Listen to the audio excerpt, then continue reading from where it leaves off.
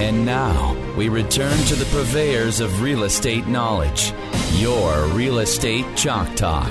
Hey, welcome back to the program. Thanks for staying with us. This is your Real Estate Chalk Talk. We're broadcasting from the legendary Rack Shack Barbecue Studio.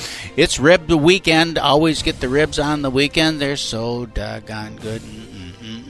Go to RackShackToGo.com, RackShackToGo.com. Order them up, and they can deliver it right out to the house or pick it up at the restaurant.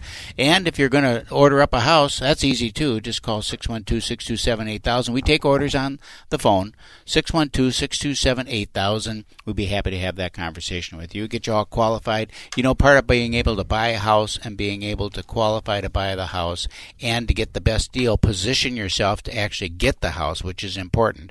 Because you know, homes are selling for top dollar. You need the best financing available, and we can get that set up for you. 612-627-8000. Okay, Randy is in the studio, and I have been working with actually a couple of clients, and they're obsessed over mid-century modern. And I have come to appreciate mid-century modern because that's the only homes that we'll look at. They have to be that style. So can you just, for the listeners, explain to us or tell us what mid-century modern is, first of all? What does that even mean, mid-century modern? You see it thrown out there all the time with a lot of stuff, cars and clothing and all that. So it's mid-century modern. What the heck is that? Well, it's actually pretty basic. If you just think about the term, mid-century meaning it's coming probably from the 50s and in the mid part of the 20th century. Okay. And it's a clean style. A lot of times you'll see, there's a great example of a mid-century modern home that was remodeled a few years ago on the south shore of Cedar Lake in Minneapolis. And it really had sort of kind of Art Deco kind of a style to it. So it very clean lines, actually very similar to a modern house today. But just a little bit warmer. Would you call Art Deco mid-century then, or?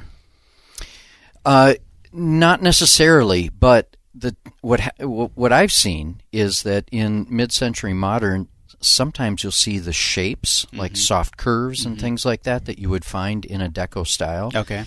Art Deco has a way of taking an element or a design feature and multiplying it, a lot of times by 3. So there are a lot of movie theaters in the Minneapolis area that were built in that Art Deco style, and so you might see curving arches or layered up pilasters, which is basically like a stone column. Okay. They're kind of layered, and so you get duplication of a detail in the Deco style. And the Deco style also has, in fact, there were automobiles that were based upon that.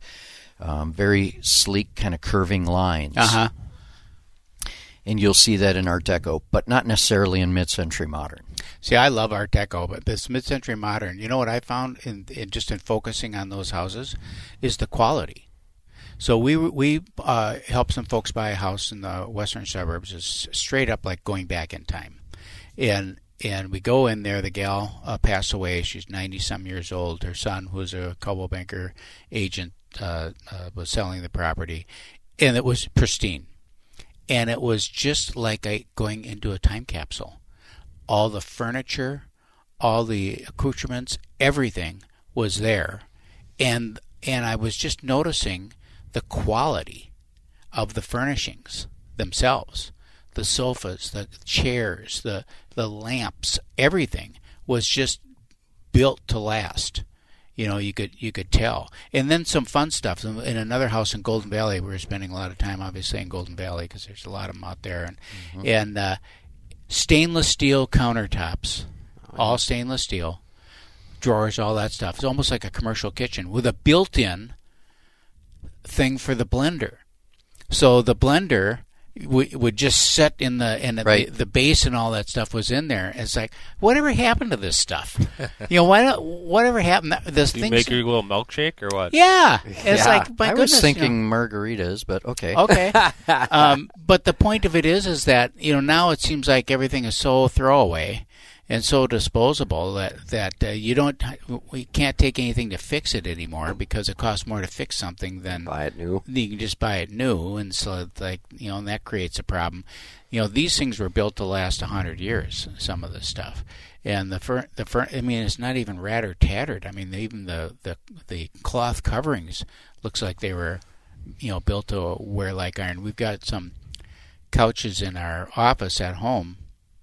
I don't know where my wife got them. She got them off of some house somewhere, and those kind of greeny ones in there, and those things are like from the 50s, and they look like they could have just rolled out of the showroom floor. I don't know what the fabric is on there, but it's pretty tough. Built well. Yeah, built well. You think about some of the designers that were working on furnishings and so forth, and people who really were buying that style.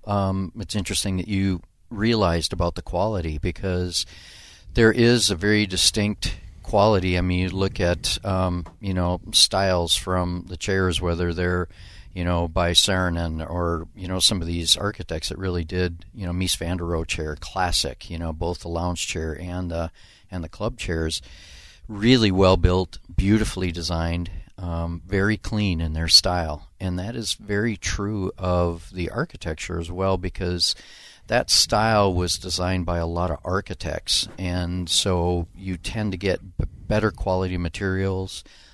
They're probably working with a better builder, so that means the craftsmanship is a little bit higher, and so when you dovetail those two together, you get a house that has longevity and will wear well over a long period of time.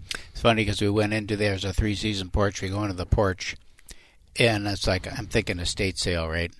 And we go in the porch, and they have all this furniture in this 3-season porch, and it's like, I will buy all of this furniture right now. So I called the guy. I called the agent. Said, what's with the porch furniture? Because I'll buy it. Where are you going to put it? I don't care. Somewhere. But, Replace something. Yeah, because it was just. And he said that stuff has been in his house as long as he can remember. It looked like it was brand new, and it's first of all, it's clever.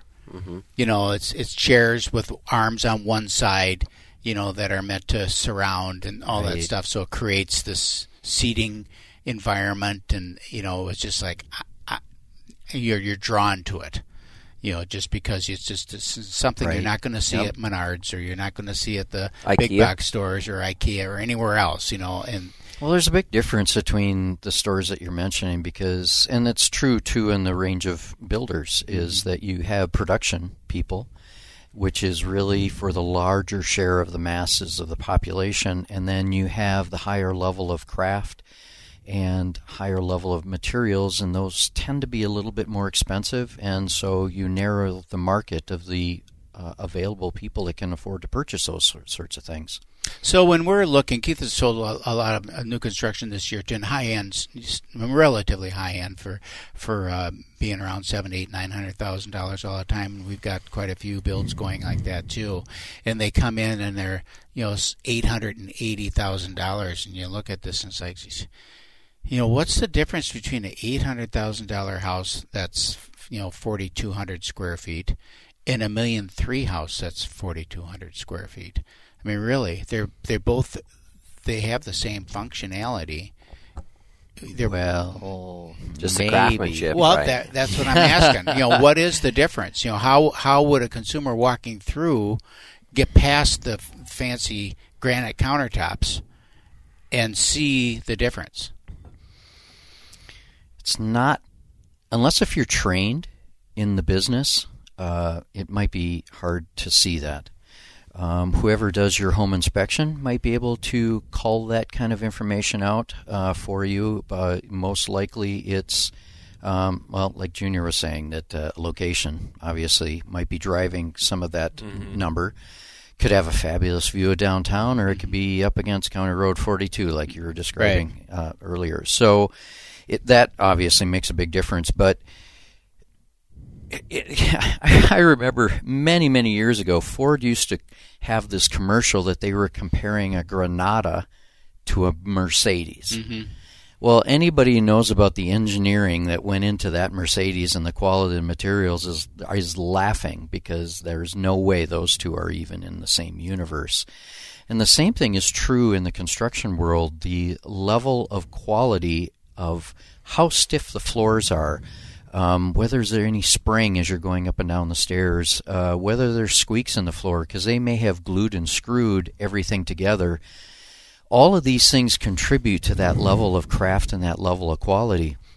And the same thing is true with appliances. You could start at the low end where they might be beautifully designed. Like you can find these at IKEA, but they're made by Whirlpool, which is at the bottom of the.